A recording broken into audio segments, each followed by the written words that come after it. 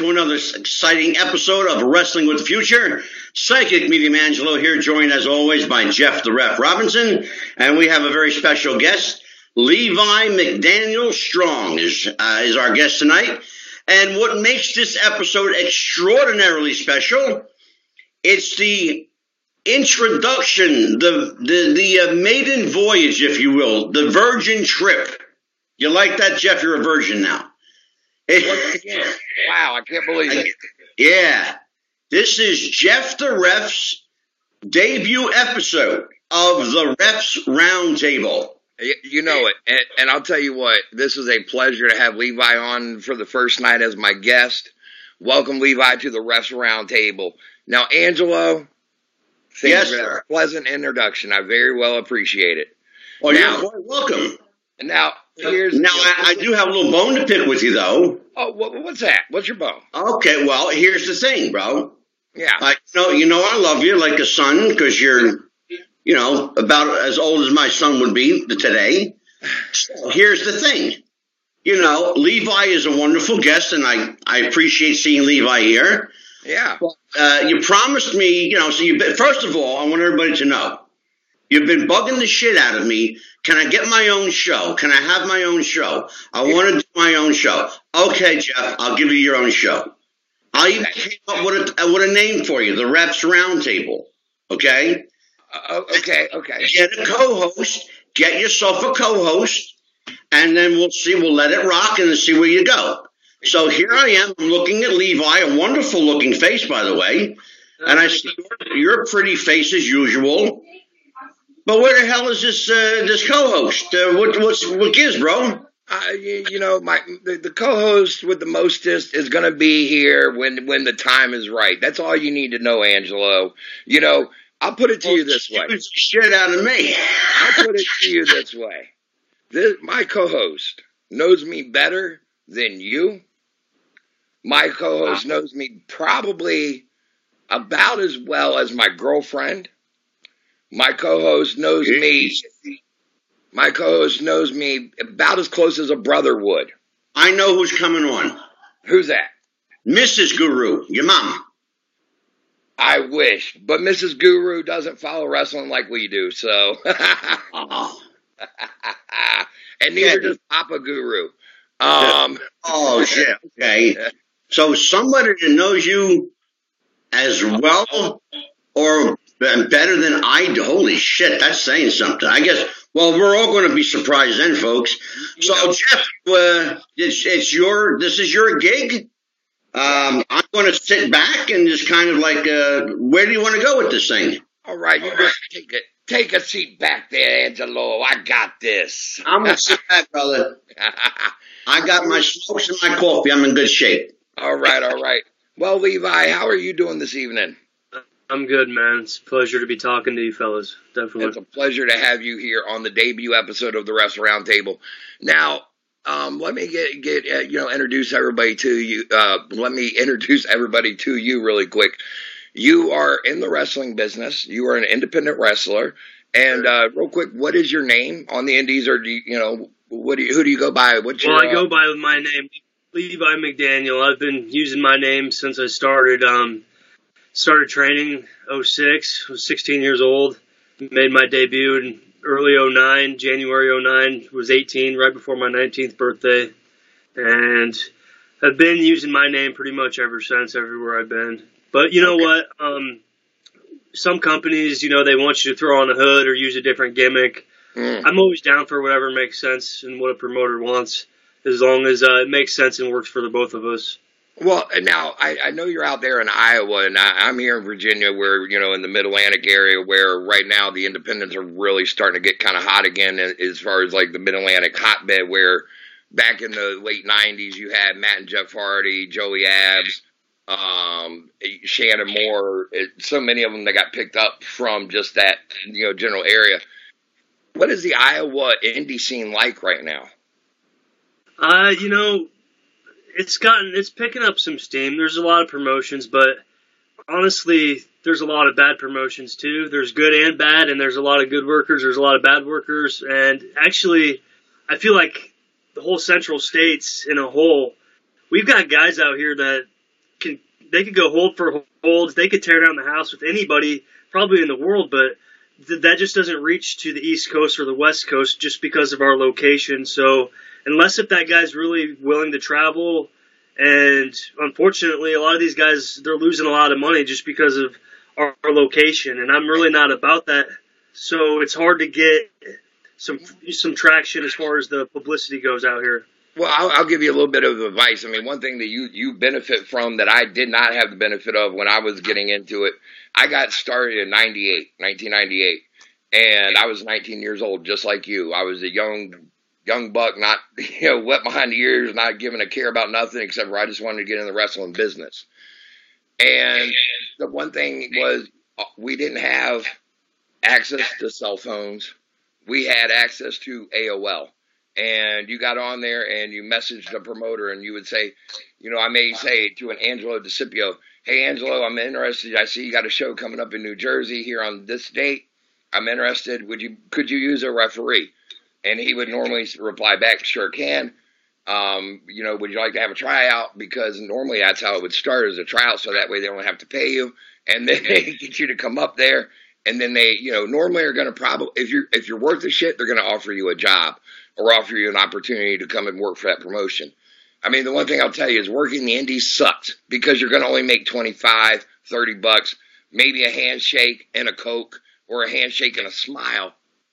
And it sucks. I mean, now, what I was going to say is where y'all benefit these days is y'all have access to YouTube where you could put a best of, a 5-minute clip of your move set or whatever you want and send that to the promoters versus like I did where I had to have a VHS tape that I had to mail out and not get back.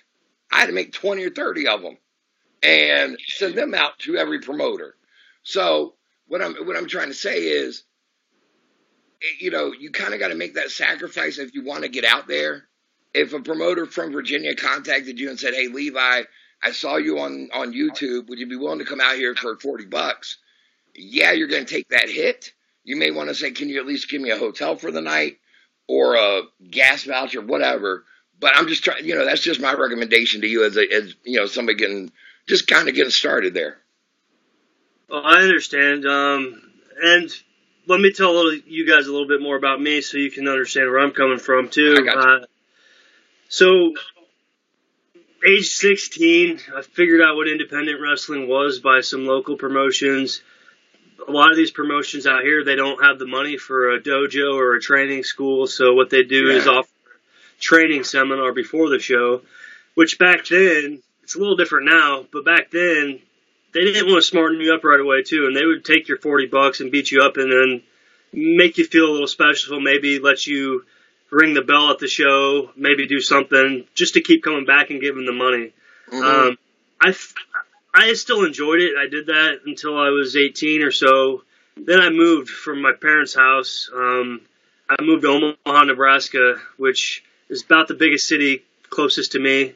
I'm outside of Des Moines, Iowa, but Omaha's a bigger city. And, Iowa can't really count that well right now. That's right. But, back in the day, we had AWA from Minnesota. Yes, sir. That was the big territory.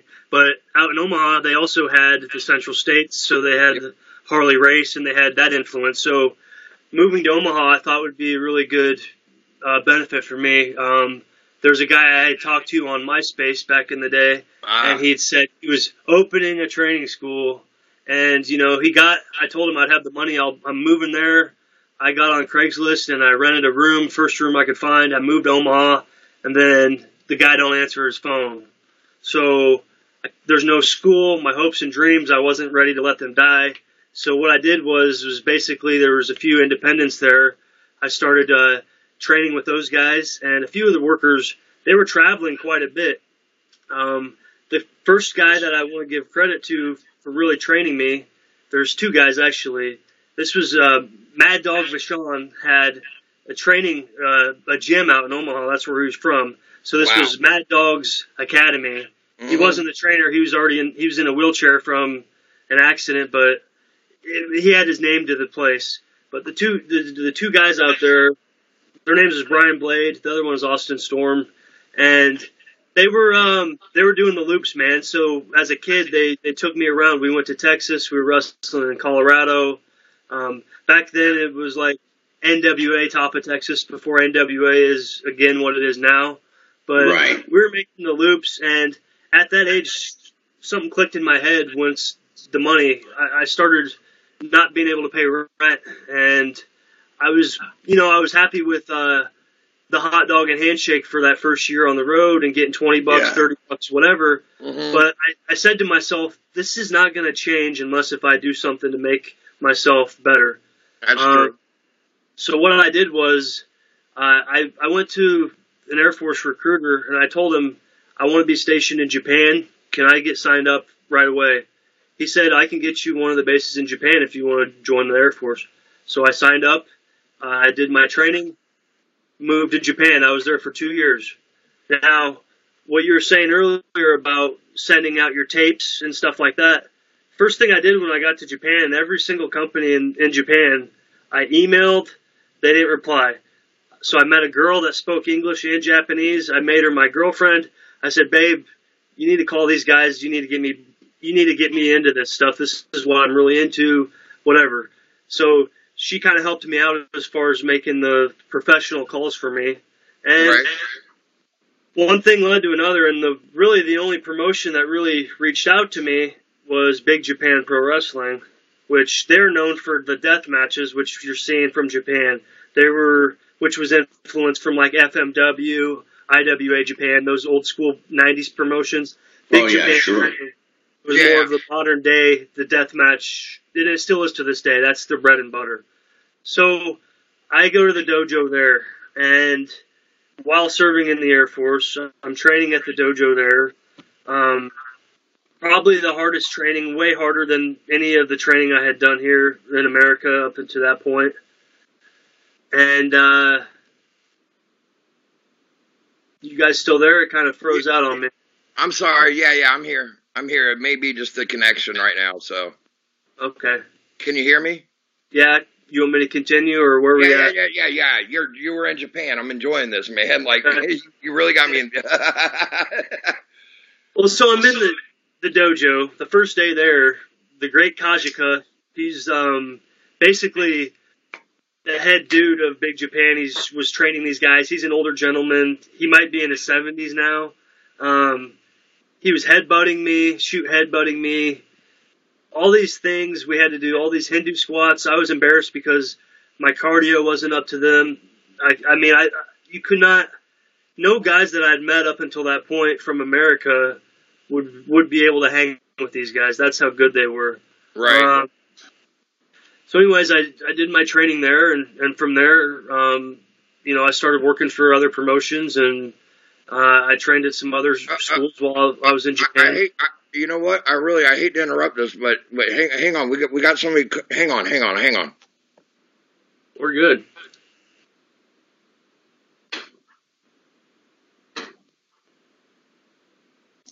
Well, Jeff disappeared. I think it said someone was trying to enter the conversation here, and then he kind of just came out. But maybe Yeah. he'll come in. Yeah, let me find Jeff. Let's find Jeff.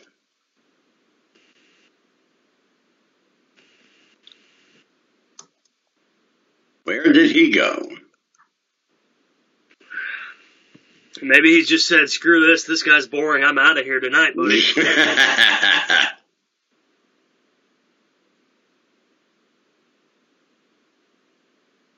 Where'd you go, Jeff? Well, it's just you and me, brother. It's all right, man. Do you want me to just continue where I was? We'll make it work. Yeah. We'll always make it work. Yeah, sure. So my thing was at this stage, man, I was only 19, 20 years old. I'm in Japan. Now, this company is known for death matches, which the blood and guts, the most gruesome. There he is. Are you there, Mike? There you go. Is he here? No, He's not. Mike. I had hit merge like you had told me, and it's not there. Hang on. You know what? Have him Call you? have him chime into me. You got it. Hang on. Yeah, we'll get this is live, folks. So these things happen. Yeah, that's what happens. So so Japan was a big influence on you, and I assume on your style as well. Well, that's exactly right. And here's where always wanting to evolve. So I'm at Big Japan. They're the deathmatch company, and at that time, man, I'm 19 years old, 20 years old, fairly good-looking guy. I wanted to do the hardcore wrestling, but I knew there's a time and place, and I knew that I could make more money if I would wait and do it later on. Not only that, I had some advice from some other workers who told me at that age, being, early 20s, 19, 20, 21 in Japan, doing the death matches over there wasn't in my best interest. And the reason was because if I started doing them, I'd probably be stuck only doing them. And I wanted to show what I could do as far as other wrestling goes at that point. Get labeled more or less and get pigeonholed as doing nothing but hardcore style. Exactly, which I had done a lot of later on in my career because of the money.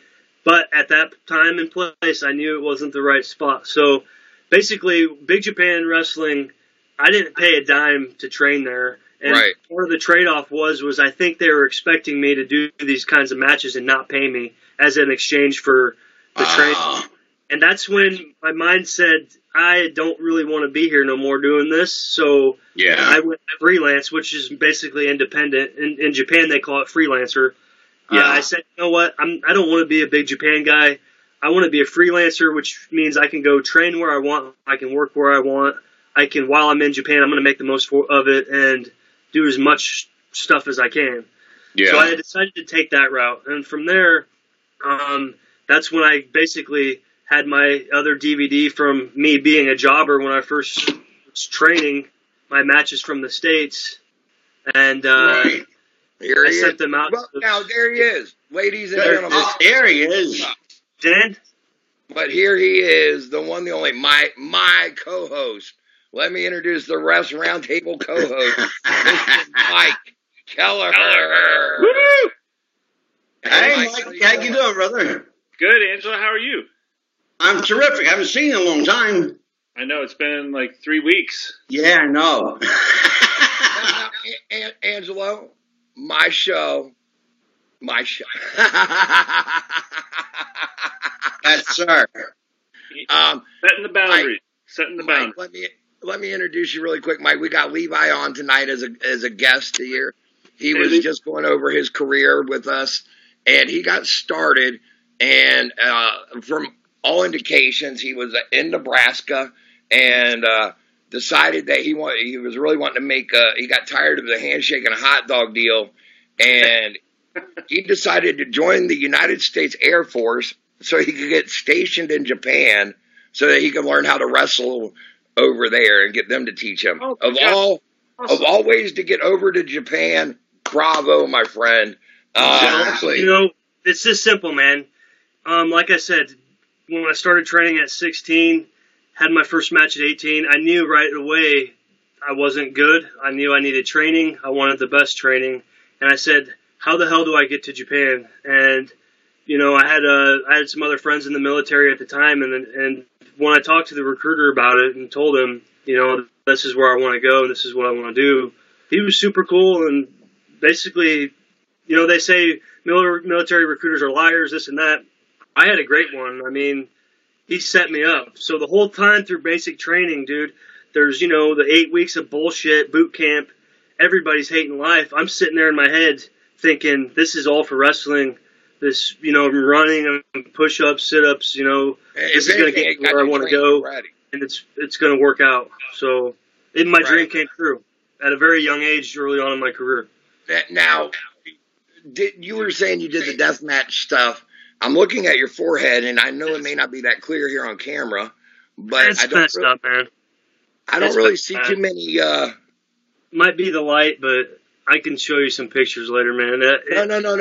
I've seen them on your Facebook page.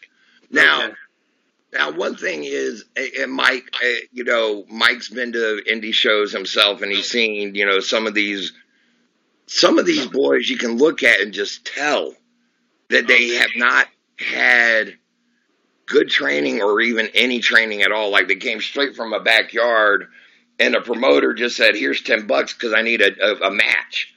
Exactly. That to me has got to be frustrating for you as a professional who has had proper training. What would you recommend to those backyard guys who have that dream and those hopes and those aspirations, like you did, like I did, like we all do as fans, or like many of them do?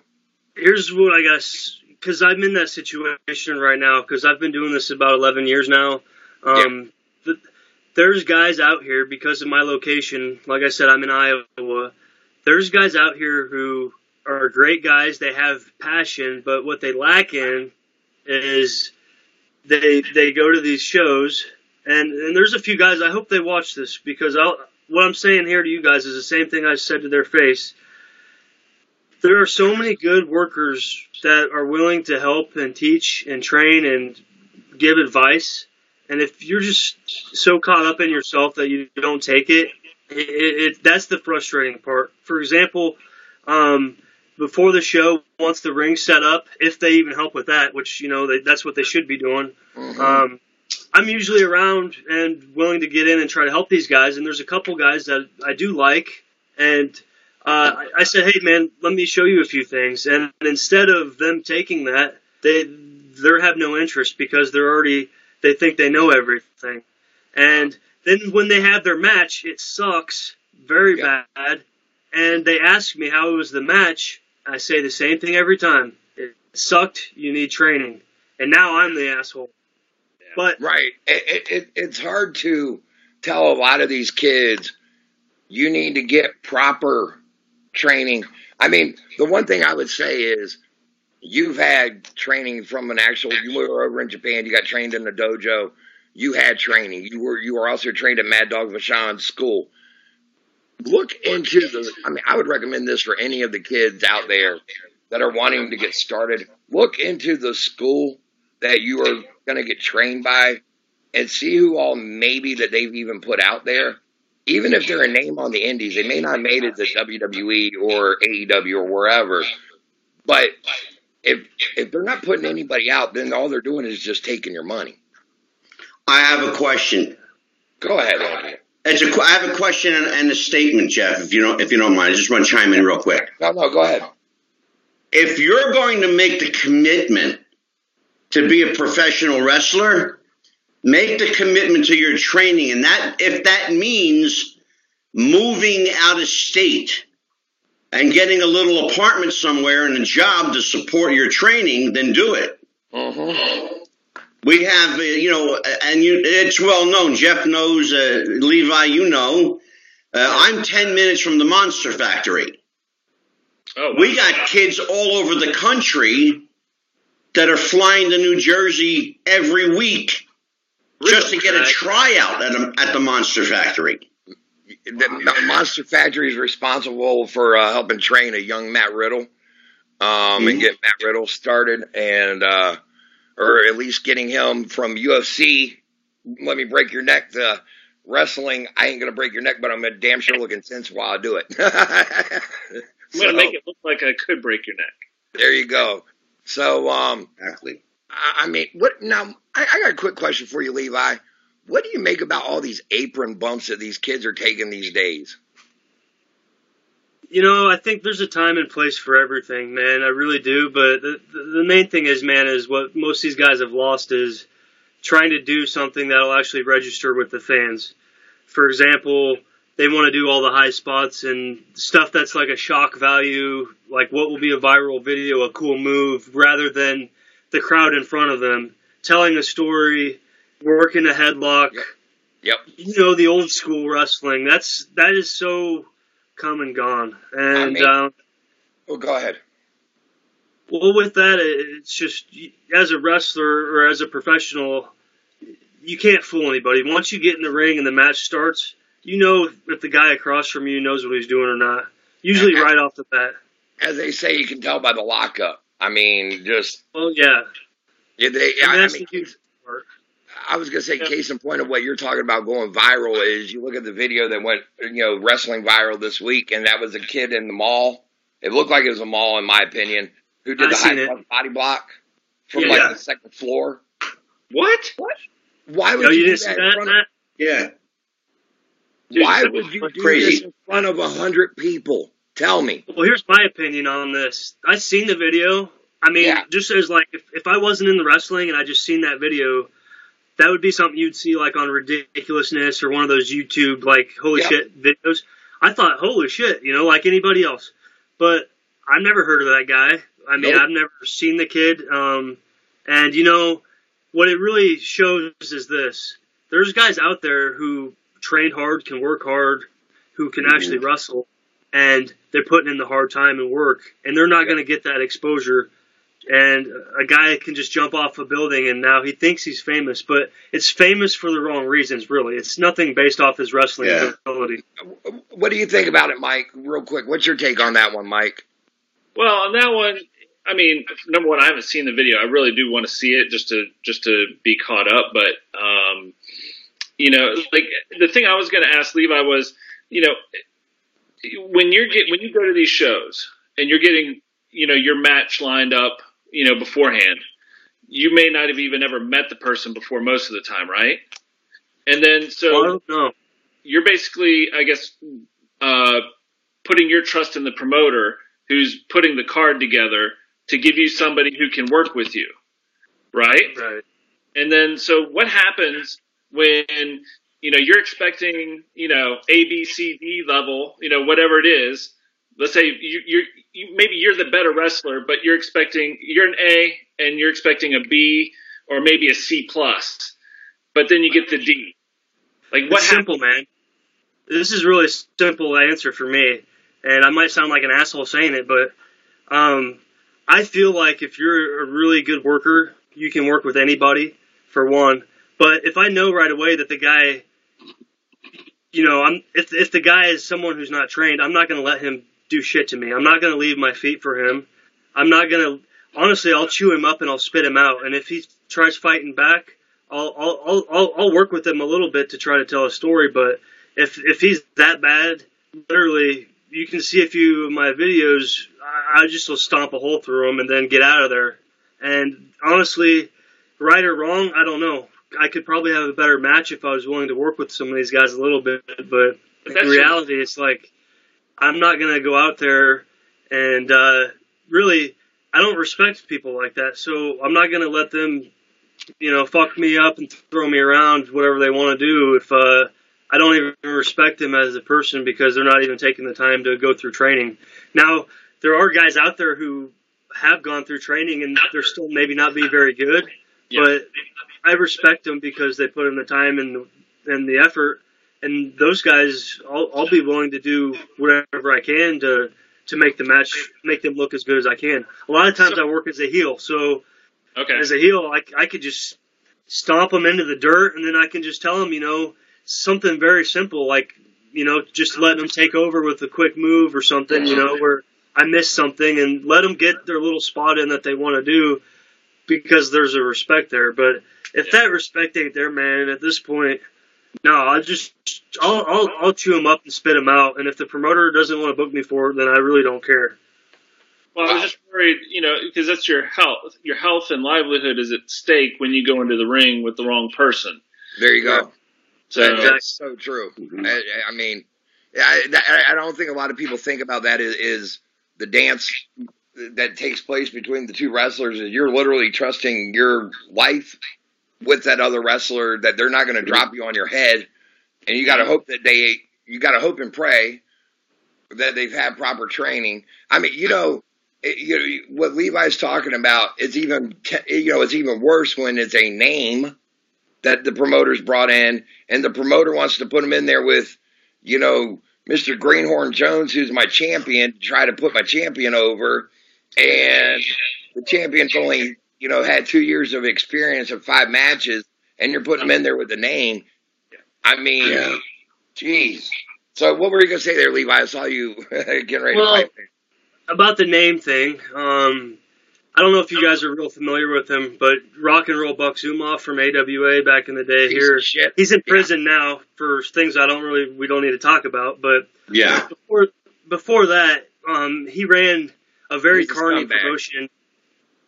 Yeah, all that shit, about being a scumbag. He was convicted for inappropriate. I don't know if it was rape or what for his own daughter, shit like that. Bunch of bad shit. Yeah, people can look it up. But scumbag in that sense. To me, he treated me with respect and was the nicest guy. But people are different behind closed doors. Amen. That said, he ran a promotion, and it was a very carny promotion, basically midget wrestling, and he would do midgets. He'd have some women and himself as a name, and then it was like me as a normal guy, and there was usually some couple other guys, and they were fun shows because it was like very small towns in the Midwest. Iowa, Nebraska, Wisconsin, Minnesota, South Dakota, North Dakota. So a lot of shows. This is how he was making his living off of. But I learned a lot off those shows because we're working a different crowd every night. Yep. And it's small towns where these people, they're not the smart wrestling fans. You don't have to go out and kill yourself. And just like me, when I first started wrestling with him, I'd just gotten back from Japan. So my style was like I'm going to kill you, almost like a mixed martial arts style. Mm-hmm. But now I'm doing old school. And the first time I wrestled him, I was nervous. I was like not shooting on him, but like he was 62 years old at this point. Oh my God. And he's an entertainer, right? He was great at his gimmick, but I'm like, was in like early, young, healthy age of a real wrestler. Right. And I go to do like a single leg takedown, an amateur move, and I go to crank on his leg as a work, but he says, "Jesus Christ, boy, I don't bend that way no more." And he says it so loud the whole crowd can hear it. I'm thinking, he's fucking pissed at me. And, he was pissed. The match was the shits, and his finisher was like a Vader bomb type of gimmick. And I for some reason, I fucking moved. I just rolled out of the way because I thought it would be funny and it would make the match better. I wasn't ready to go home. And that pissed him off. So I'm like, this guy's never going to book me again. And he did, though. And the funny thing is, though, man, is that match sucked so bad. And when we had our rematch about a year later, it was one of the greatest matches I'd ever had. Because he had the trust in me at that point, and I knew how to work his style, and I knew how to listen and relax. So that's the point I'm trying to get at, is a lot of these young guys, they don't have that experience from hitting these towns, so they don't know how to relax, they don't know how to listen, they don't know how to just go with the flow, and they don't know how to work different types of guys like the old That's school. what I was kind of getting at the beginning of our conversation when I was, talking about putting, back in my day it was putting your tapes out there, but giving your YouTube link and taking the bookings in those towns. You may not know that promoter, but go ahead and just take it, just because it's going to give you that experience and give you that work and give you that chance to get, different people under your belt. I mean, you may get in the ring with, not you, but a younger wrestler may get in there with somebody who's been in the business for 10 years that can actually teach them a thing or two. Or, you never know what you're going to learn. You're always learning. If you're not learning, then you need to get the heck out of the business. So, I mean, that's just... And the only way to get better is to have multiple matches and more to get more and more experience. Yeah, more matches with more people in front of different crowds. I mean, there you go. Now, I'm going to go ahead. Levi, I'm going to go ahead and keep you here, but I'm going to go ahead and just take on some of our big news subjects of the week. How about that? Awesome. All right. Now, go ahead, real quick. Mike. By the way, congratulations on your show, Mike, that you've had 3 episodes, or is it 4? 4. 4? Okay. And very, very, very well done, by the way. Great show. Yeah. Legacy List with Matt Paxon. I'm going to ask Angelo, do you have any quick questions for Mike? I do. Mike, real quick, what do you think of wrestlers going into business for themselves? Is there ever a time and place that a wrestler needs to go into business for himself in a match? Yeah, I mean, I'm sure there is. Like, give me an example. Like, I think I know. Okay, going into business for yourself is more or less you decide, hey, I'm not going to do it this way. We're going to go this way. You know, I don't want to take. I'm not getting pinned tonight. You are. Oh, okay. Yeah, flipping the script. Flipping the script. Shooting. Oh, yeah, for sure. I mean, I heard. Oh, geez, there was somebody I just heard a story about. The match was a few years ago, but they flipped it in the ring, and it made a huge story arc change and put that person over. It was one of the ladies in WWE. I think it was Becky Lynch. It could have been. Was it the Becky Ronda thing, Jeff? Huh? Jeff, was it the Becky Ronda thing? No, it was the Becky Lynch. It was when Becky was trying to get up with Ronda, and then Becky got glommed in the face by Nia Jax, which led to her getting her nose busted, which, I mean, everything kind of took a turn at that point. I mean, that's really what gave Becky her kickoff into WrestleMania and, Ronda and all that, because had Becky had I remember that. Because had it been, Becky was supposed to have just faced Ronda in a, Raw versus SmackDown women champion versus women champion. Yeah. And that would have been it. And they were already, work shooting on each other on Twitter to where the fans were starting to really get behind it. Yeah. And all of a sudden, Becky gets glommed to the face, broken nose, and concussed. That led to her. I got news for you, brother. I've been in the business 48 years, and I bought into it. You ain't the only one. I mean, so the one thing I was going to say, this week we're talking about women. The Rock's daughter just got signed to the NXT PC. I want to get your take on that one. Actually, I'll go with all three of you. But what is your take real quick there, Levi? I mean, how would you like to be fourth generation? Your dad here's the deal, man. Larger than life. That's exactly right, man. We're talking about The Rock here. We're not talking about, some mid-carder that was a good wrestler. We're talking about the freaking Rock. So, can she wrestle? Can she not? That'll be determined. I don't know anything about her, to be honest, but it's The Rock's daughter. She's from the family, not just The Rock, but the family that comes from. She's in the right place with some great trainers, so she's in the best spot. So as a father, he's got to be proud to know that she's there and she's going to be getting set up right for success. Will she pan out or not? Well, there's been other wrestlers who have had kids who have, and there's been some that haven't. So time will tell with that one. That's my view on that. Go ahead, Mike. Oh, well, when he was saying is she going to be great or not? I mean, it doesn't matter. Like The Rock says, what's your name? It doesn't matter. I look at this and I think it's pretty freaking amazing that she's going to give this a go. And no matter what, the thing I thought about first when I heard this, The Rock is going to come back and he's going to do some spots on TV for this. And exactly, Levi. And I'll tell you what, this would be really cool if daughter screwed over dad and gave him a low blow in a mixed tag match or something like that. And, I mean, Mikey's already writing storylines. I like it. I love it, Mike. I love it. I mean, it writes itself, really. Now, Angelo, what's your take on it, brother? I think WWE needs to hire Mike Kelleher.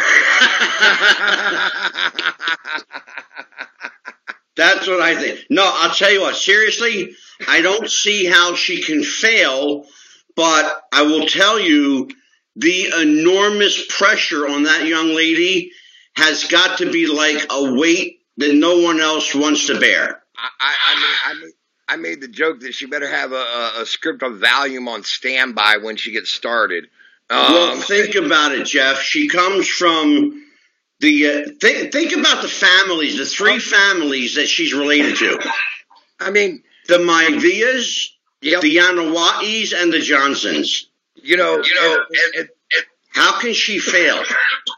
Like Levi said, her trainers down there are going to be good. I mean, she's already surrounded by family. You got the Usos, you got Naomi who can help her out. You got you got Nia, you got Tamina who is family by blood. You know, she's surrounded by everybody that she needs.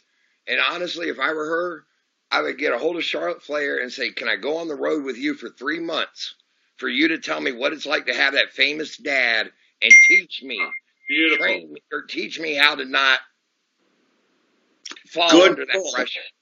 Good call. That said too, man, it's like you said, the common people, the non-wrestling fans, people who don't pay attention to this shit, they know who The Rock is. They know who The Rock Johnson is. If I told my cousin who doesn't watch it, I said, hey, did you know The Rock's daughter is on WWE now? Oh, no. Well, yeah, check it out. Okay, well, people are going to check it out. Yeah. Because The Rock is one of those guys that, I mean, one of the best of all time. So, it's a big deal. Yeah. I mean, when I read that, I was just like, holy shit. I mean, like, I thought it was huge. Now, here's something. Jeff, I have a question for you, Jeff, real quick. Go ahead. Since you are the guru here, and then maybe you know what? All three of you, if you want, you can chime in on this. Does being The Rock's daughter help her or hinder her?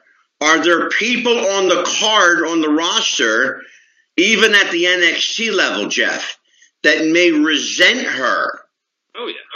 For who her daughter is. There's no doubt in my mind that she's going to come under the same scrutiny that Charlotte Flair has, as far as you're only getting because of who your dad is.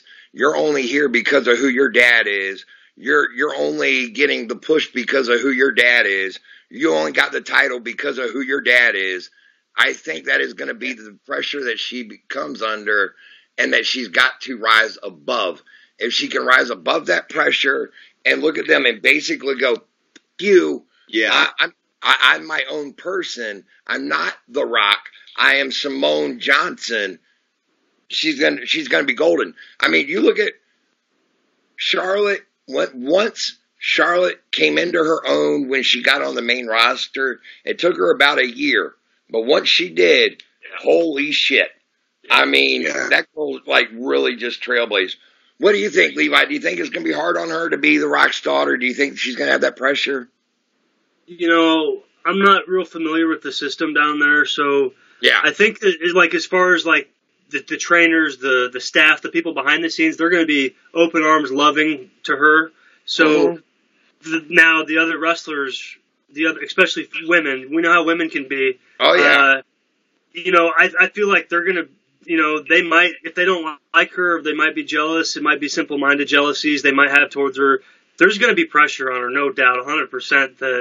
And the fans are going to put a lot of pressure on her, too. Like Angela was saying, you know, people are going to want to, the people who don't get it, they're going to expect her to, like, in a week from now, be the champion, and they're going to expect her to be this or that. The people who don't get it, the smart people will understand. They're going to be looking at her to have her dad's charisma, and that man's charisma was once in a lifetime, I think, as far as on the wrestling level. I don't think it can be matched. Mike, what do you think? How big do you think the pressure is going to be on her? I think it's good, but you know what? She's been living with one of the biggest celebrities on the planet her whole life. Very true. So this isn't anything new. I think that's true. I think if anything, it's going to help her. And I think, she is going to get, like, you know, they're going to treat her with kid gloves down at the training center, the performance center. That's fine. And, you know, Levi, I want to take one exception with what you said about, jealousy. It doesn't matter, men or women. If you're a wrestler and you see somebody else getting a push, you're going to be jealous. I mean, I think it happens naturally. Jealousy is not confined to one group or another, but I think she is going to have to deal with some of that. And I honestly think she is going to. I mean, I've seen her dad do the movies, the interviews, everything. Some of his career, I'm sure. And so I think she's going to kill it. I think if she wants to do this, and she really is going to do this for herself, for the right reasons, because this is the career she wants to have, sky's the limit. But that's the main thing. Yeah, if she wants to do this so she can get into movies, I don't know. We'll find out. I mean, yeah. Now here's a I don't know if any of y'all watched the XFL over the weekend. I did. I mean, now I don't know if I personally enjoyed it. The NFL Network is talking about it. They enjoyed it. They're putting it over. ESPN's even putting it over hard. And it's not just because of affiliations. They actually are enjoying what they are watching. It's the one thing that they did right. They have no connection to wrestling at all. Like, thank God. There was no mention of Vince. There was no mention of WWE. The only thing that they used was a gong, the Undertaker's gong. That was it. Really? That was it.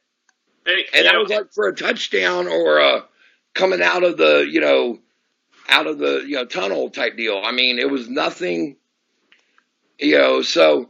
I mean, what do you take? What do you feel about that one there, Levi? I mean, what do you think? Do you think that they got XFL? Do you think they got a chance, or do you see them flopping once again? This is a tough question, man, because I haven't really followed the XFL. I'm where I'm at in Iowa, man.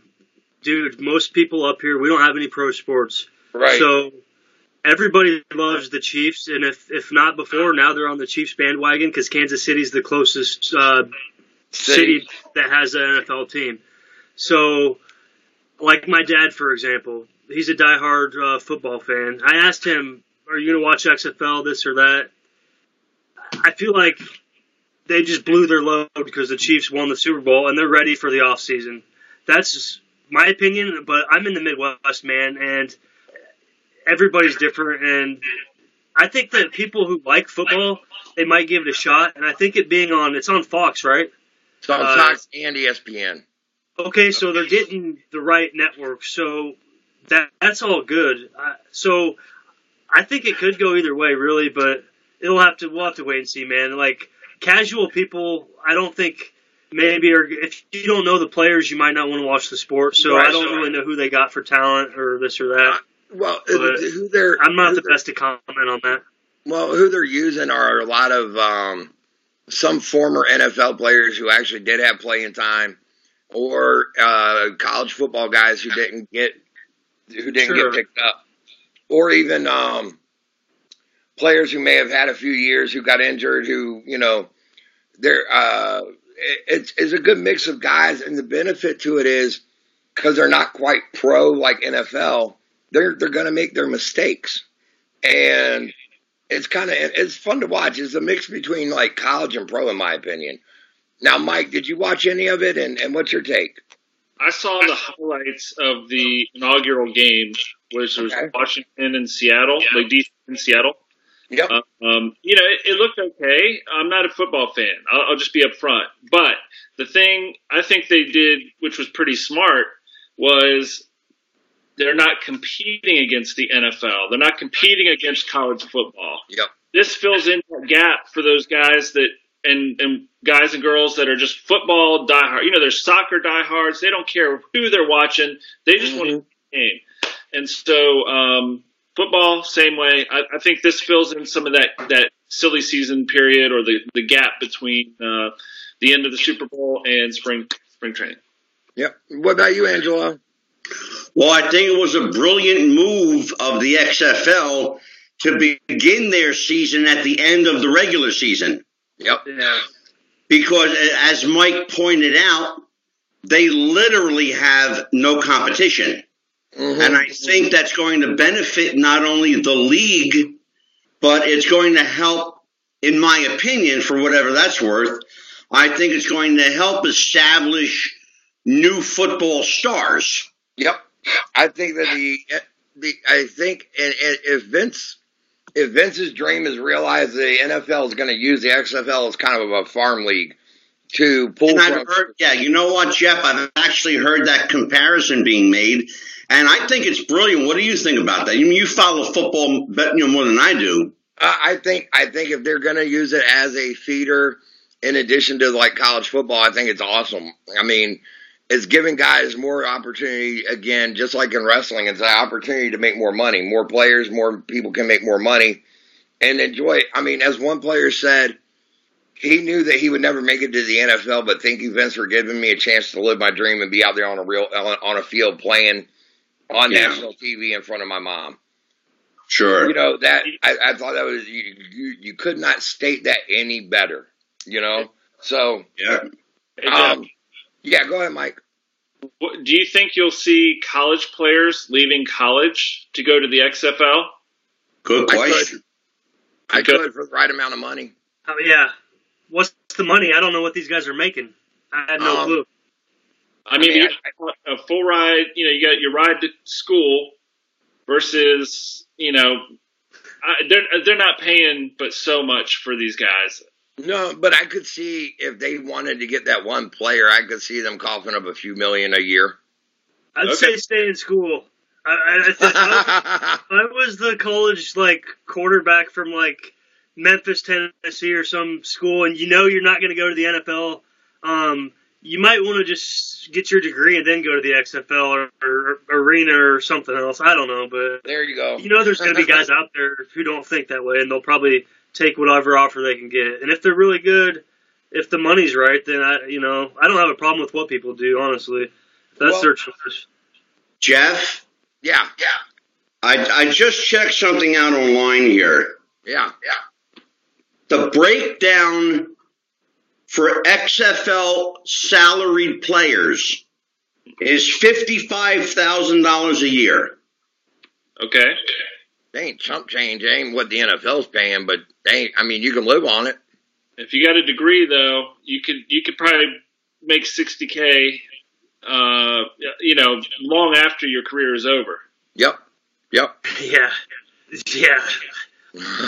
The coaches, the breakdown of the head coach salaries average $500,000 a year. Holy shit. And I'm looking at that. The source I'm using is ESPNSports.com.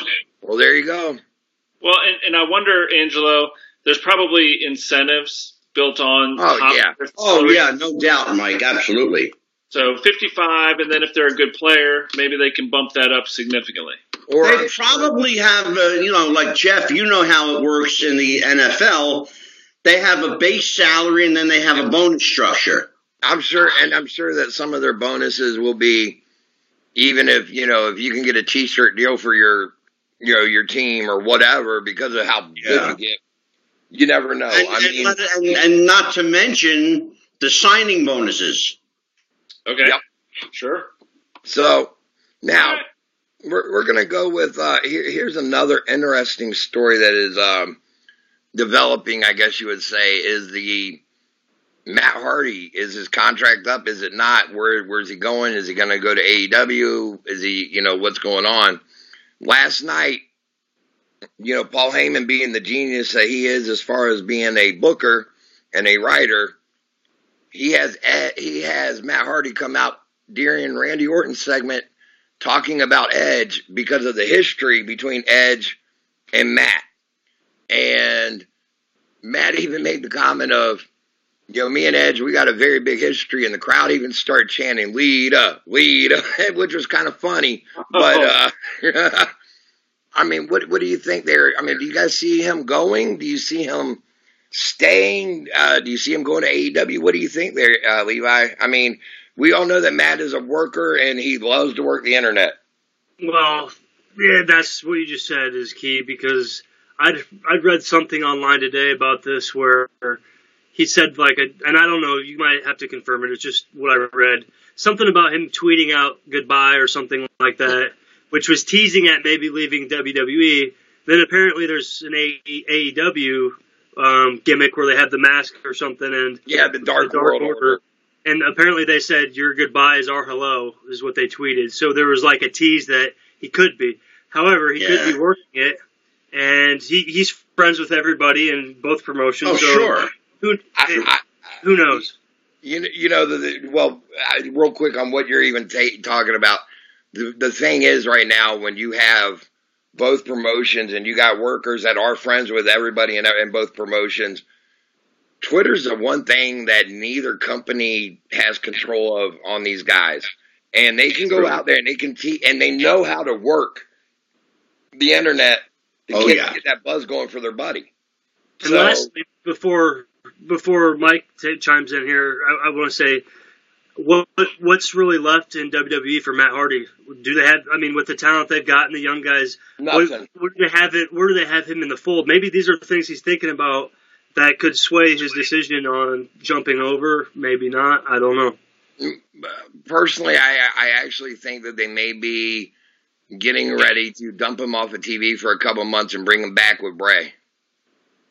Yeah, I don't know. Because that's an interesting take. They've been having him, like during his YouTube video promos, he's been like on a phone and he goes, "Is he there with you?" and things like that. Like, because the Fiend is like Bray's, he'll say he's here and anyway. So, What about you, Mike? What do you think about Matt Hardy? Do you think he's going to stay, go, should he, whatever?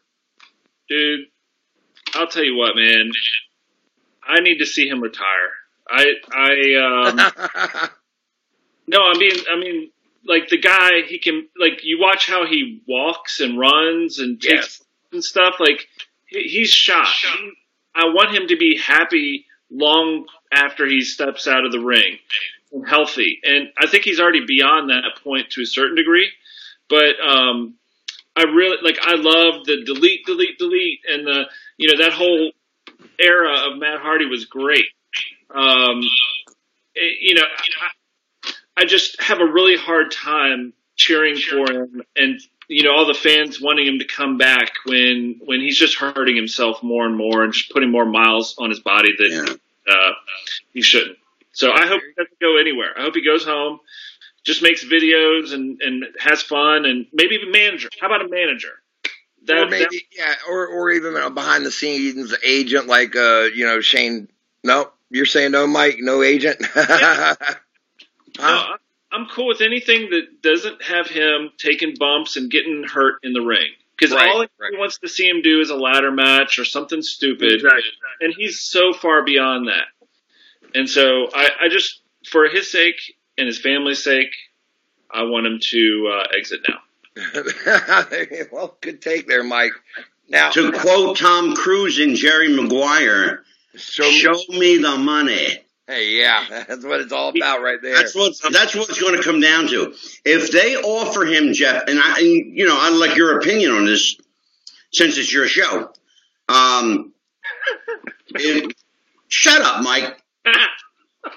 It is. This is Jeff. He fell off his chair. Look at the whole idea. I think Mike is absolutely right. Matt's body is broken down. It is.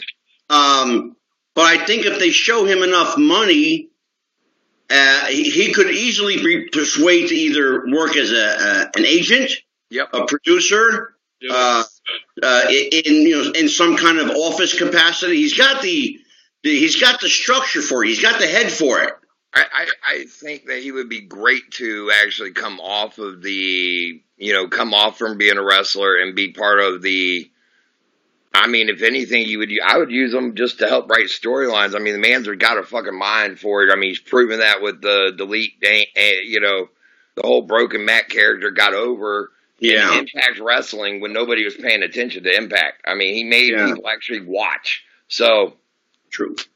That Impact was great for Matt Hardy at that point in his career because it was a place where he could go away and pretty much be his creative self and develop something, and then come back and cash in on it. I mean, but now you can't do that. I mean, I don't want to say he can't do something like that again, but AEW, if he goes, man, all I see is like a one-off thing. Maybe like they try to build a dream match and that's it. But I can't, like Mike's saying, he's not going to be a key player for a promotion where he's going to be getting his body killed in these matches every week.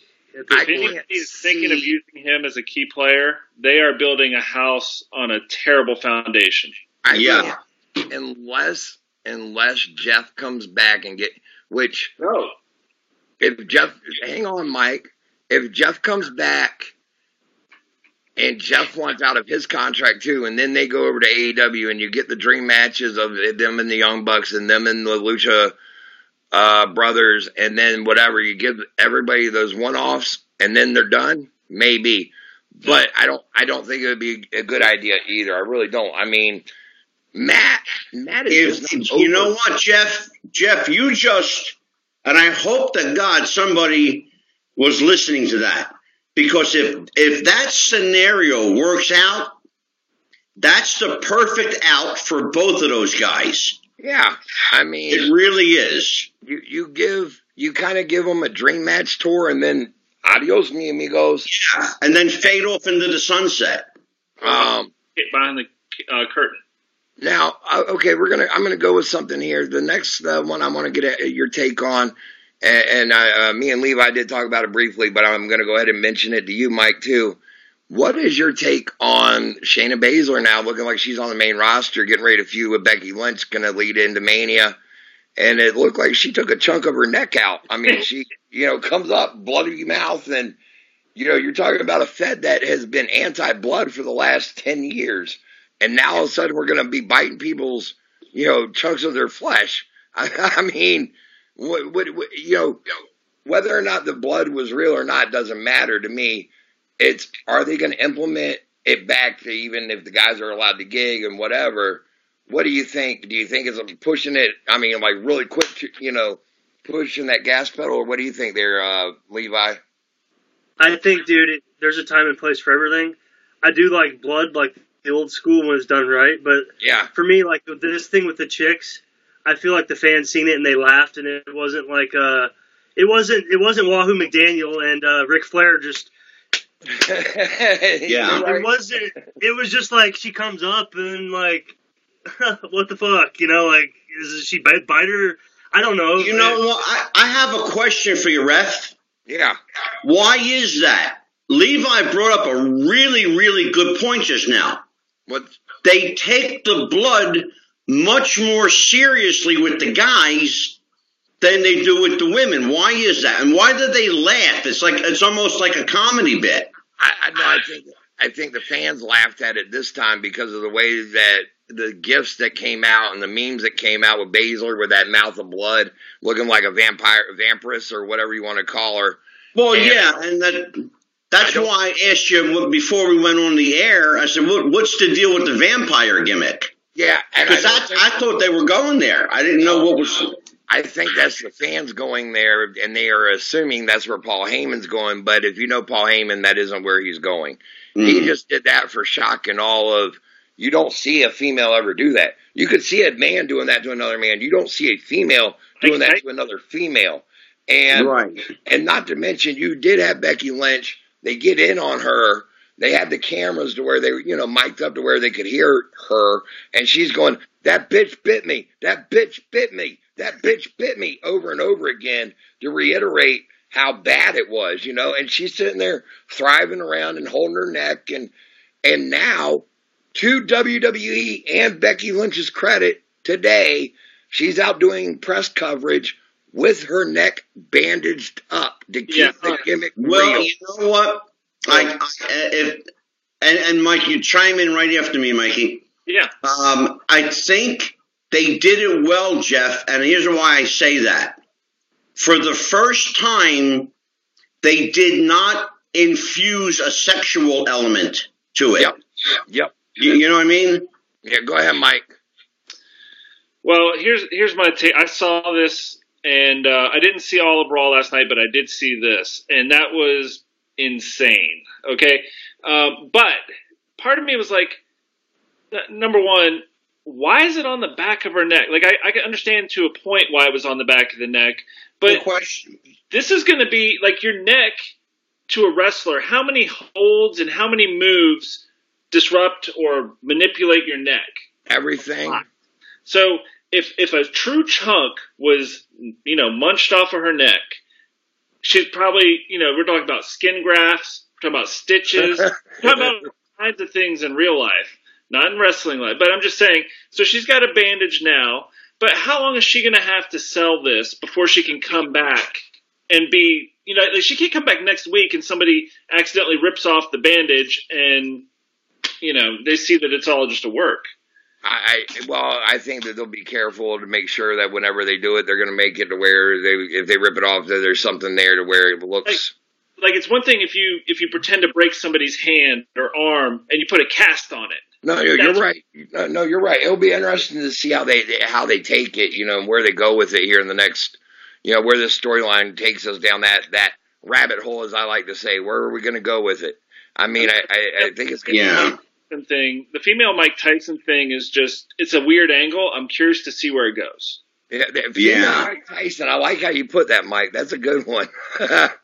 Now, what is Mike? Do you have any news stories that you saw this week that you would like to? Absolutely. So, one of the big ones that I saw. I mean, it wasn't like big for everybody because it wasn't dealing with any wrestler in particular, but Amazon is supposedly trying to get the streaming rights to WWE programming. And then there was, sort of like this follow-up comment about then that would open the door for Amazon to buy WWE. And I think that's just total BS. I could see them selling some of the streaming rights. But, what do you have you guys heard this yet? I've heard about it. I have. There are some legs to it. Amazon made a play for WWE about 7 years ago. And if you remember that now, Jeff, I know you remember that. I do. They made a play about 7 years ago. Certainly, Amazon has the money. Certainly, they have the means and the resources to make it happen. In my opinion, and Jeff, I mean, this is your call on this, but in my opinion, I don't think that WWE needs to sell that badly to anybody right now. I think they're still in good financial shape. What's the status of the company now? Oh, they're fine. They're fine financially. I mean, they did take a hit this last quarter. Everybody knows about it. That's why we had two presidents that got fired within a matter of a day. But hey, you know what? Fire me for a $15 million severance package. Fire me for a $12 million severance package. Fire me all day long. I will get fired. I will stand in line, tell you to kick me in the ass on my way out the door for $15 or $12 million. I'm sorry. Fire me. I'm already fired. Okay? So, I mean, does Vince make them come in and go, "You're fired"? I can actually see him doing that. I think he says, "Kiss my ass, kiss my ass." Watch it, it's gonna do tricks. Hey, here it goes. Now, you know what? You're fired. That was good. You're fired. You did really well. You did that really well. And then all of a sudden, the ghost of Dusty goes, "Listen here, baby, y'all got nothing to worry about. All you got to do is call my boy Cody up, and he will give you a job over there at AEW. Carving and living color, if you will."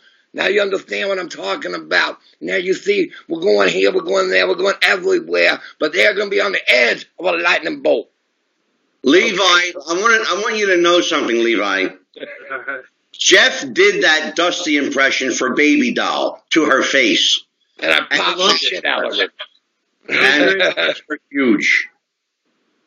By the way, she's coming back on the show. Levi, let me tell you, Levi, you're over there in the state of Iowa, If you ever decide that you want to come over here to Virginia, there's a promotion called Vanguard Championship Wrestling. Yeah, they would love to see you. Bring your violence. All right, man. So, go ahead. The thing I thought about with that whole article was, okay, they get some of the streaming rights. That helps WWE reach more people because people have Amazon Prime and they get the video and all that stuff. A couple of things popped into my head. Number one, I never expect to see WWE being sold, and that's because You think about, this is Vince's baby from his dad.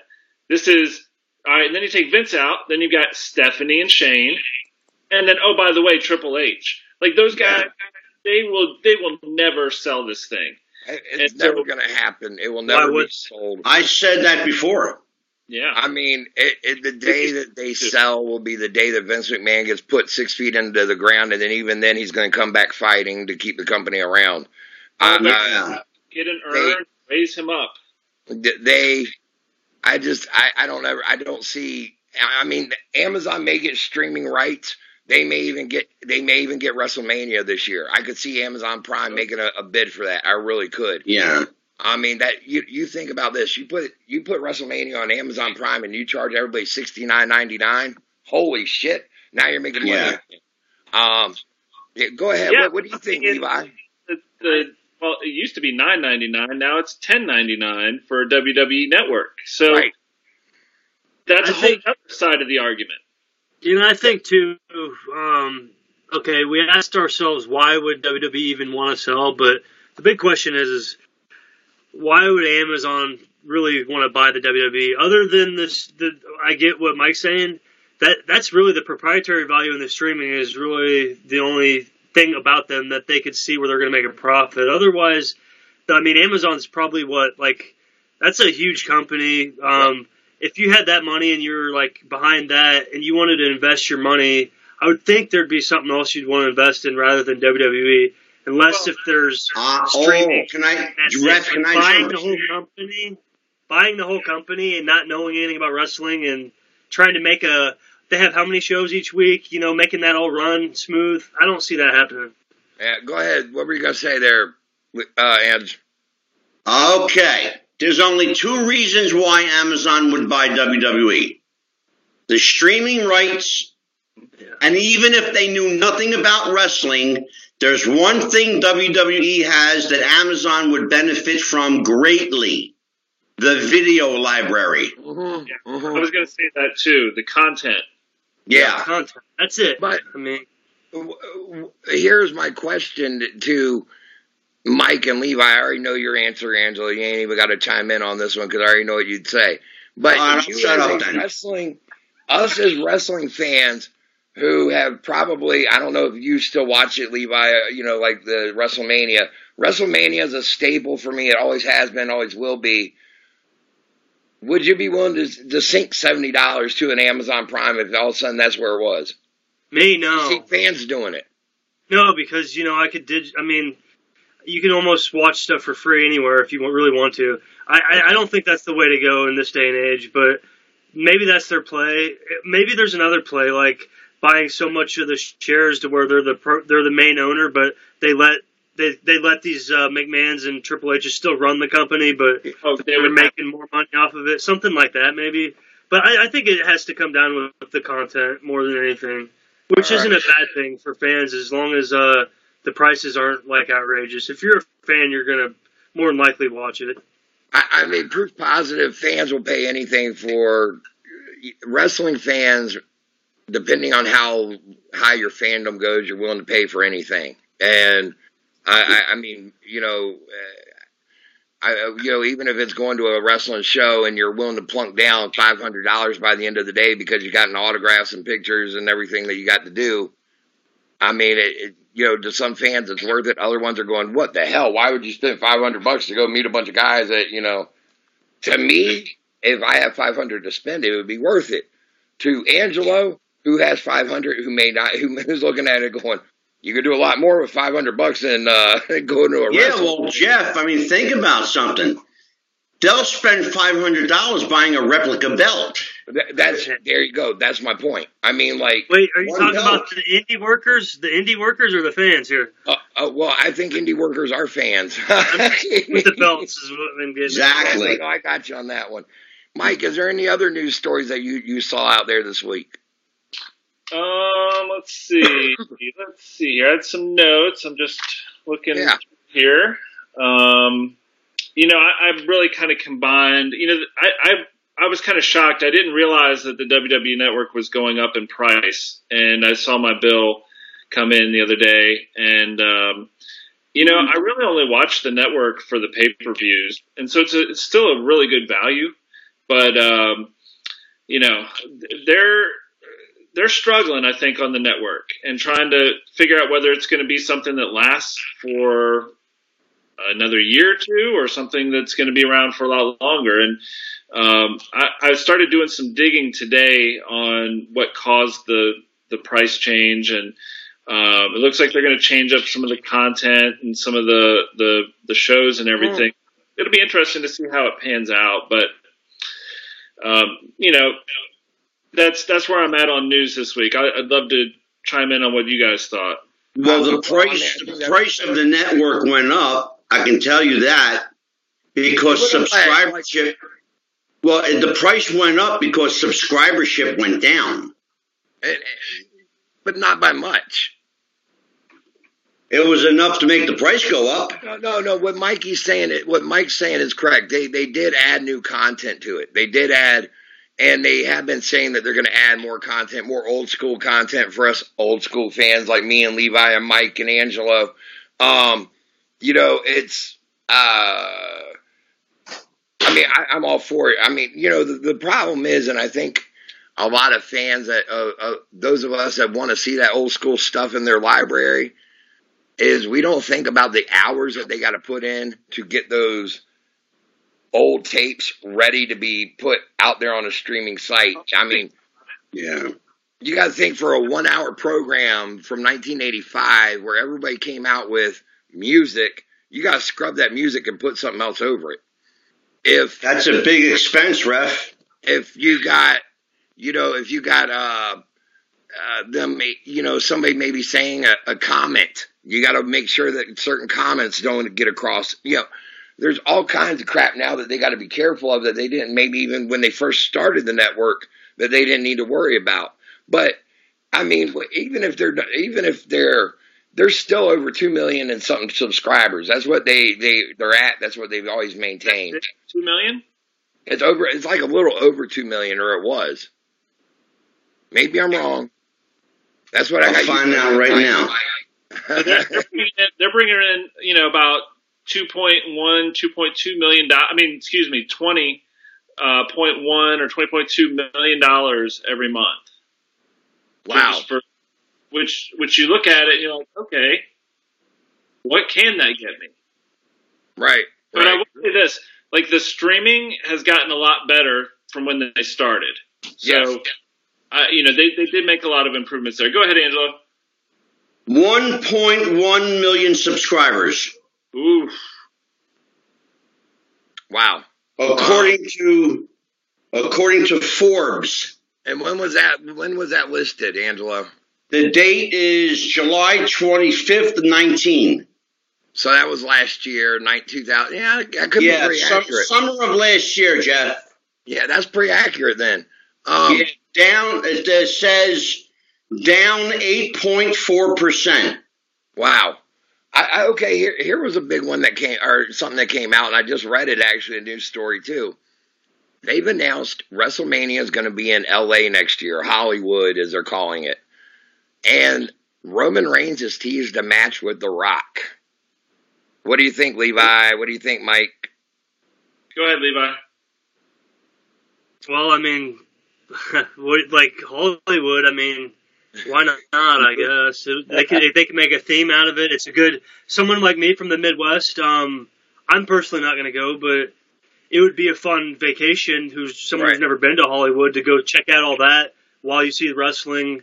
Yeah, I think a place like Vegas or Hollywood or anywhere where people who are from states like me would like to go check out. That's a win. Well, what do you think about Roman Reigns and The Rock as a possibility for a match? Oh, I don't know, man. I'm not gonna say it's bad. I don't know. I'm not writing it. They know better than me on that. So The Rock, you're solid if you got The Rock. Yeah. Go ahead, Mike. After his daughter deals the low blow and turns on him and goes to WrestleMania to face Roman Reigns, I'll tell you what. And then Hollywood Hulk Hogan is going to come out and bash everybody with a chair. There we go. That's what's going to happen. I mean, I'm writing this for you guys. Hollywood, baby. They really need to hire you. I love it, Mike. Now, I'm going to go ahead and say we're going to wrap up the news for this week. That is our news segment for the Refs Roundtable. And we have had the pleasure of having Angela, Mike, and Levi, and me, myself, Jeff the Ref, and our takes on some of the hot news subjects from this past week that we've had coming out. Now, Mike. Yes. I don't know how many, this is a brand new show, and if people, there were quite a few actually listeners that listened to our show where you were on, me and Angelo's Wrestling with the Future podcast. Yes. I will let the fans really, listeners know, me and Mike, we go back to third grade, wasn't it? Yeah. Right around there. Met each other and playing rec league soccer, and me and him, we hit it off. And, then our moms, both being single moms, it kind of worked out to where it was, hey, I got something to do this weekend. Do you mind watching my kid? And vice versa. And next thing you know is you got two best friends that had a lifelong friendship. Now, here's a segment that we're going to go with. This is going to be 3 questions or memories that Mike has with me. So we're going to go ahead. I know, Levi, you may or may not enjoy this. If you want to tune out, that's fine. But if you do want to stay in, go for it, brother. All right. Go ahead, Mike. All right. So, like Jeff said, we've known each other forever. And one of the biggest memories that it just kind of popped into my head the other day was Jeff was one of the first people, actually the first person that I knew in my small circle of, schoolmates and friends who knew the names of the real names of the wrestlers. Okay, so one day we're riding the bus and he's talking about Terry Bollea, and I'm like, who the hell is that? And he said, that's the Hulkster, that's Hulk Hogan.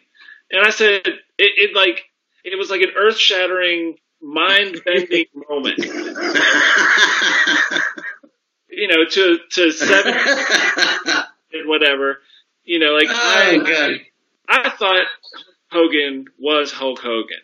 And so, you think about before the internet and before, a lot of the conveniences that fans have today, Jeff somehow found this information out. And then, so this first one, I want to talk about, how did you find stuff out? Was it in the magazines or where was it? Some of it was in not the PWIs, not the Pro Wrestling Illustrated, or not the After mags as they are so now called, but it would come from some of the old, the Wrestling Main Event or Wrestling Eye, where they would put Hulk Hogan, and then in parentheses they would put Terry Bollea or Terry Bulba. They used to call him Terry Bulba for some reason, or various other names. So that was one way that I knew. Another one was back then there was a National Enquirer article that came out, and it was like a 4-page article where they went into what the wrestlers, who they were, what their real names were, and how they weren't really these characters that they portrayed. They were like, Sergeant Slaughter's real name is blah, blah, blah, blah. And you know what? He was never really a sergeant in the U.S. Army. I mean, it was like, holy shit. So that's really where I obtained a lot of my knowledge, is just reading magazines that weren't kayfabed per se, and the National Enquirer of all places. Hey, well, I just got to say, because, it definitely was a more innocent time. Okay. Yeah. We were, all we knew was what we saw on TV or read in a magazine or somebody told us. And 30 years ago, you didn't have access to an internet that could break everything down. And then even in an encyclopedia, you could look up Hulk Hogan's name and you may see a picture, and that was it. So Wikipedia? I mean, hello. Yeah. But so, I remember this is kind of another memory that kind of piggybacks off that one. It was a time where, hell, I thought the Undertaker was dead, and he was scary as hell. Yep. And I thought the Russians, Nikita and Ivan, I thought they were really Russians. And, you could go down the list of characters who worked in angles so well that it was. You believed them. Yeah, it was unthinkable to doubt them. They made us believe. They made us believe. What about Abdul the Butcher? Abdul the Butcher from Windsor, Ontario, Canada, Nobody, that one's the one that blew my mind as a kid. No kid. And then when you hear Abby talk for the first time and he sounds like Mike Tyson, that's even more mind-blowing. He's not from Sudan. Right. Or Nikita Koloff goes, you know something, let me tell you something here. Oh, you stupid Americans. And then he talks to him and he goes, hey, how are you doing? I'm Nikita Koloff from Minnesota. I'm Scott Simpson. So, fuck. Now, okay, go ahead, Mikey. What's another one? I had another memory of Jeff because, it's like the universe was really, like, he was tuned into wrestling in his core, okay? And somehow or another, wrestling found him. And one of the ways wrestling found him was his mom worked at CBS. Still works. Did she retire yet? She retired. She had to retire last year due to health reasons, but yeah. Yep. Okay. So, and wrestlers would come to the studio to be on the show. And Jeff would get out of school, and I'd be like, where are you going, Jeff? Oh, nowhere. And then I'd find out later, oh, I just met the Von Erichs, or I just met whoever. And I'd be like, hey, what about, hey, can you bring me for once in a while? I'll tell this because I have shared it on Wrestling with the Future with a couple of people, and I know it's one of Angela's favorite stories, and I'll share it here tonight with so Levi can hear it too. What it was, my mom did work. She worked at Regent University or CBN, as many people knew it, or the Family Channel 700 Club with Pat Robertson. She didn't work with Pat himself, but she worked with the university. But anyway, she knew people over there where they filmed the 700 Club, and she would find out, they would call her up because they all knew. I mean, my mom, I guess it was, being a proud mom when people would say, what's your son into? Oh, my son's into wrestling. And then they would say, oh, and anytime anything to do with wrestling came up, they would call her. Well, they called her up. They said, the Von Erichs were coming in for a 700 Club. And my mom worked for, at the time, a program called Sing, Spell, Read, and Write, which was a spelling program and reading and writing program to help kids and adults learn how to read and write. And she was part of that, and they were also using the Von Erichs to shoot a commercial. Well, one of the guys that was in her office came to her and he said, hey, can I use Jeff to help me write this commercial so I can get the guys plugged into the right spots? What the hell are you talking about? I've never written a commercial. I'm only 12. So I go over there, I sit down with them, and I look over the script, and I'm like, no, Carrie needs to say this. Kevin needs to be the one that says this. Nope, Carrie needs to be. Anyway, I helped kind of produce, or whatever you want to call it, how the script needed to be written. And the guys said, okay, here's the deal. We're going to be shooting the 700 Club with Pat Robertson, the special one. We're going to be doing one during the daytime with no guests in the audience other than you and your son. Y'all are it, other than the crew that are there. Oh, by the way, your son has to be quiet. 12 years old, and you're telling me I'm getting ready to meet wrestlers who I've never met a day in my life. I see these guys every day on ESPN. And I'm getting ready to meet them, and I got to be quiet? No. Take me to the green room ahead of time so that I don't totally lose my stuff. And then they bring me back out. We sit down. They come out. I about squeal like a little schoolgirl. And my mom's going, Jeff, calm it down. Calm down. Anyway, they shoot the show, shoot the commercial. They come over. They introduce themselves to me. They treat me like I'm family. Fritz says, hey, do you want to get some pictures with me and all the family? Sure. Climb up in my lap, kid. I got to sit in Fritz von Erich's lap at the age of 12 and get a picture with him and Doris and Chris and Kevin and Carrie. You can't beat it. I mean, 12 years old, I had chills, and I still do, butterflies, going up and down. I can't thank my mom enough for that day and that memory of a lifetime. I really can't. I mean, I hope that she hears this tonight or tomorrow whenever this goes up, because that was just, thank you, Mike, for letting me tell that. Go ahead. Third one. There you go, Mike. I believe there was probably a conversation with your mom beforehand, which I've heard her give you several times. Now, Jeff, you have to be good in order to go to the whatever it was. Yep. And there was many times where Jeff would skirt the line of whether or not he was going to be able to get the payoff at the end. I was a natural heel. Yes, he was. But you know what? He was one of my best friends. So, even when we would have our matches in the house, I was always the heel. I'd rake your eyes or thumb you in the eye or whatever I needed to do to get the win.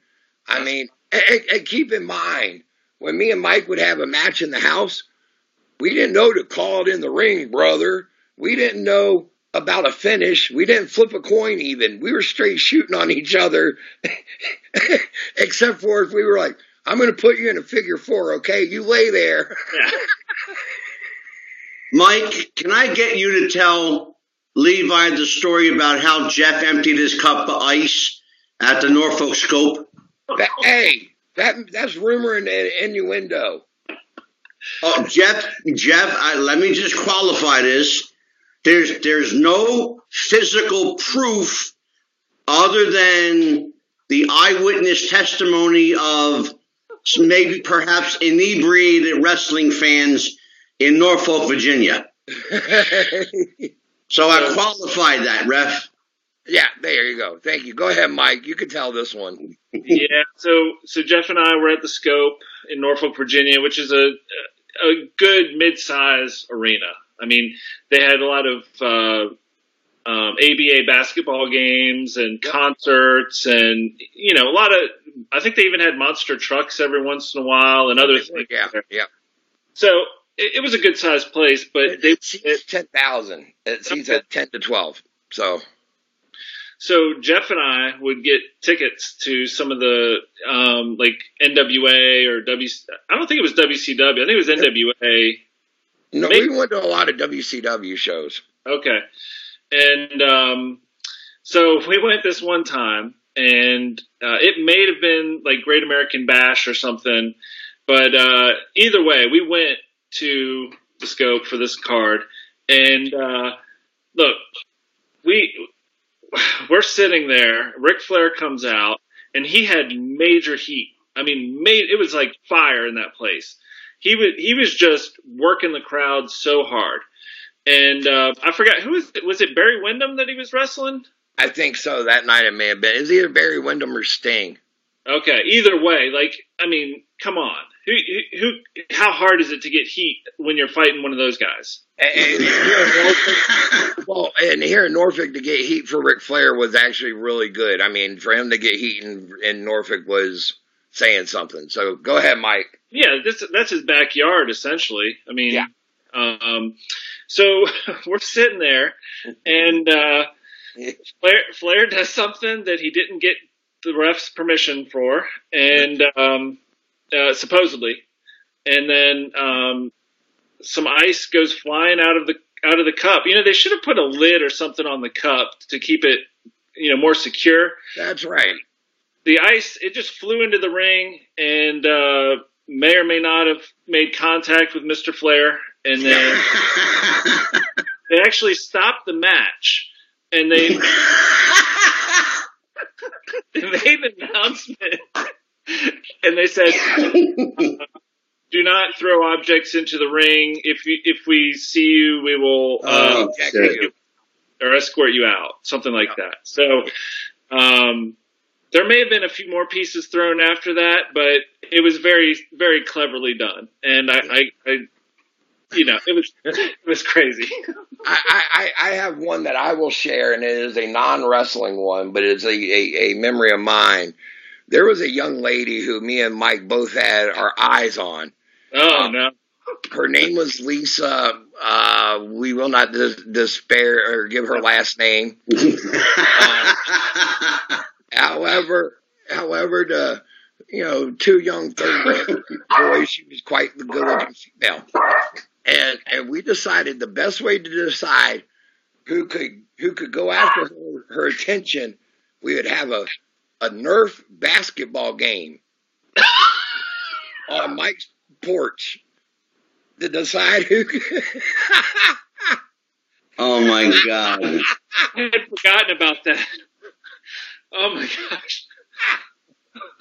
Anyway. So who won?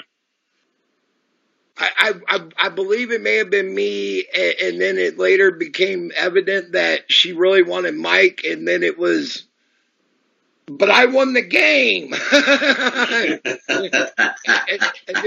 But I think there was some dirty plays in there. So I know nothing about raking eyes whenever you would go for a shot. I know nothing about that, or trying to clip a knee. There was nothing involved.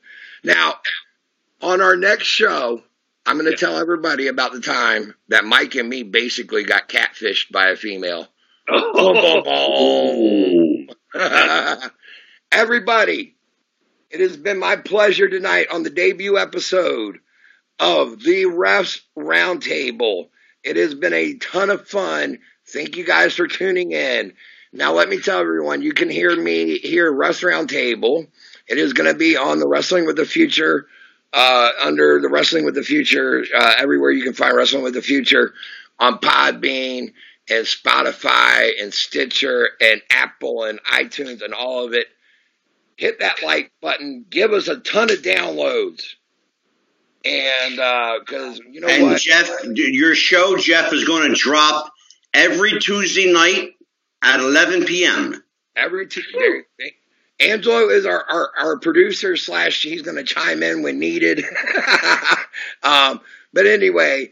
Actually, next week, you won't see me at all. You may hear me once at the beginning, but that's about all you're going to hear me. Well, I just want to thank everybody here tonight for coming on, and let everyone know you can catch me on Twitter at JeffRob41977. And real quick, for those of you fans who thought that I was done with Wrestling with the Future, who thought I was done being Angelo's co-host on Wrestling with the Future, you can kiss my ass, because I ain't going nowhere, because the REFS Roundtable's here, and I'm still with Angelo on Wrestling with the Future. Now, absolutely. Now let me thank everybody for joining me. Levi, thank you so much for coming on tonight. It has been a pleasure to have you on the debut episode. Thank you, brother.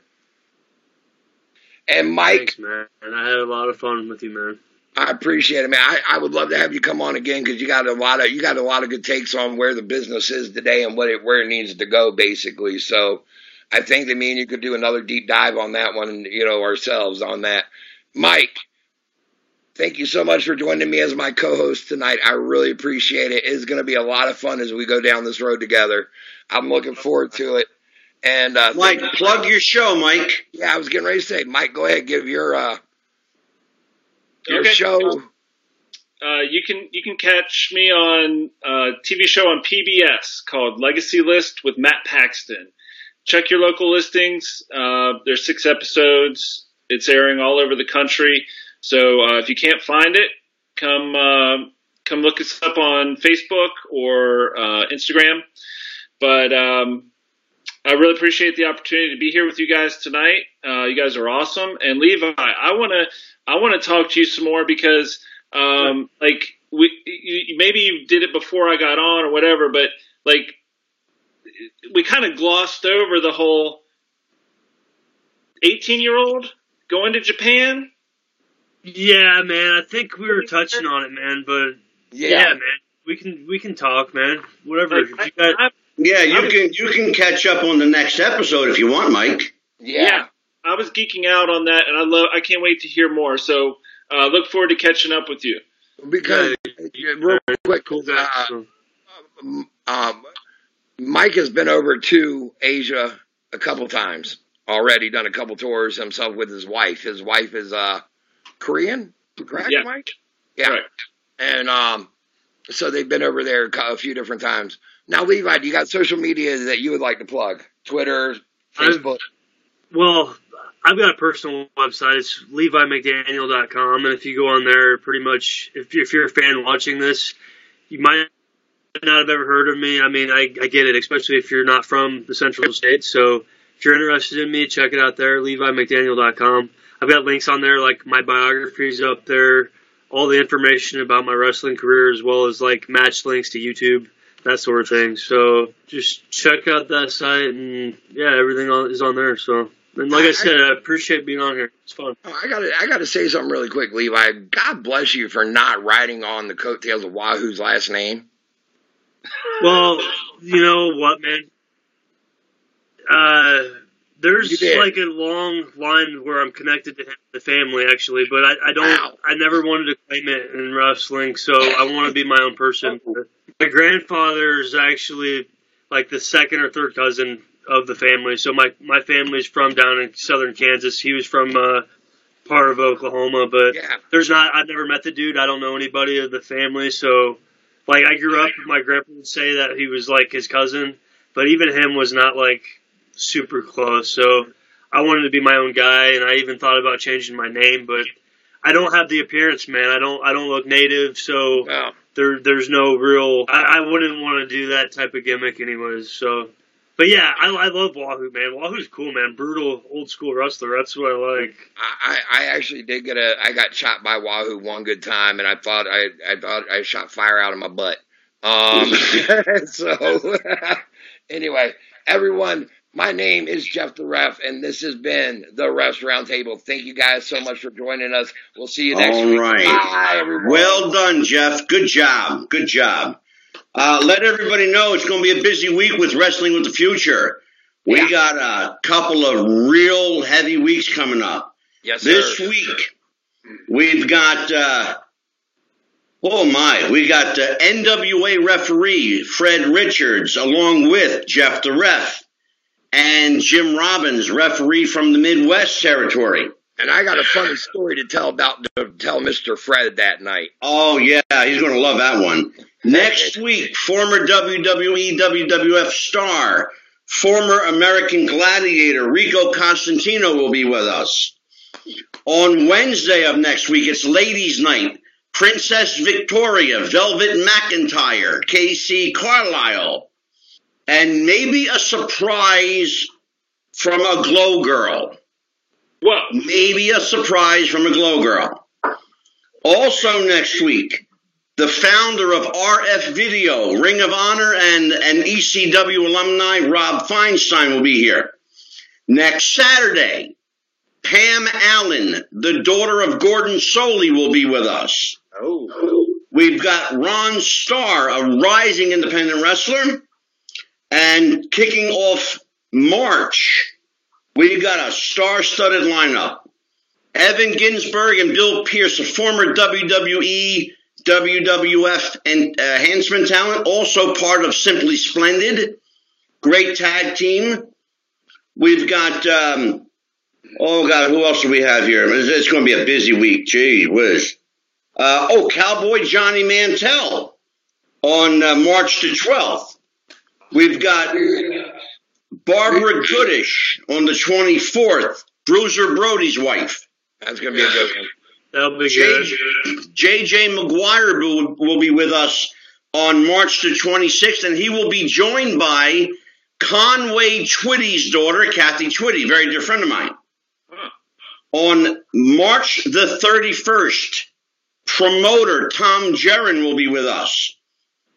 On April the 2nd, independent wrestling legend Amy Lee will be here. On April the 7th, Sal Corrente, the author of Bruno Sammartino, the autobiography of wrestling's living legend, will be joined by J.J. Dillon on the show. He will also be joined by Davey O'Hannon. A great, great show planned. And A surprise even to Jeff the Ref. In April, we've got former WWE star, former WWE icon, former WWE legend. I ain't telling you yet. I love it. I love it. You'll have to wait till next week, and then I'll reveal his name. Angela, But let me just say for the record, and I want everybody to hear, because I'm going to say it in front of everybody, I am so proud of you, Ref. You made Papa proud. I feel like a proud daddy right now. Thank you, brother. You done real good, and I tried to stay out of it as much as I could. You know, I'm Italian, so I can't help it sometimes. But next week, you may hear my voice, but you won't see me. I'm going to block my camera out so you can't see, so you won't be distracted by my good looks. He didn't want me flying, but so solo tonight. He gave me a little net. Yeah. But what do you think, Mikey? He did a really good job. excellent job. And I do want to say, Angelo, if you're not going to be on video next week, I'm going to miss seeing the Valentine themed mirror behind you. Can you at least just post a picture of that? Yeah, look at that. There we go. My wife did that. It's beautiful. You almost did at Christmas time. It looks beautiful. How about it, Jeff, at Christmas? Hey, Christmas was awesome. He had a Christmas tree behind him. I mean, he stays themed. You know what? Filming from my mom's basement, as some people have accused me. We won't mention any names. They can get the big FU. Anyway, this is Jeff the Ref, formerly known as J.R. Jackson. You've been listening to the REFS Roundtable. You have Angelo. You got Mike Kelleher. You got Levi the Wrestler over here. Thank you, everyone, for joining us. Goodbye, everyone. Good night. Good night, everybody. Bye-bye.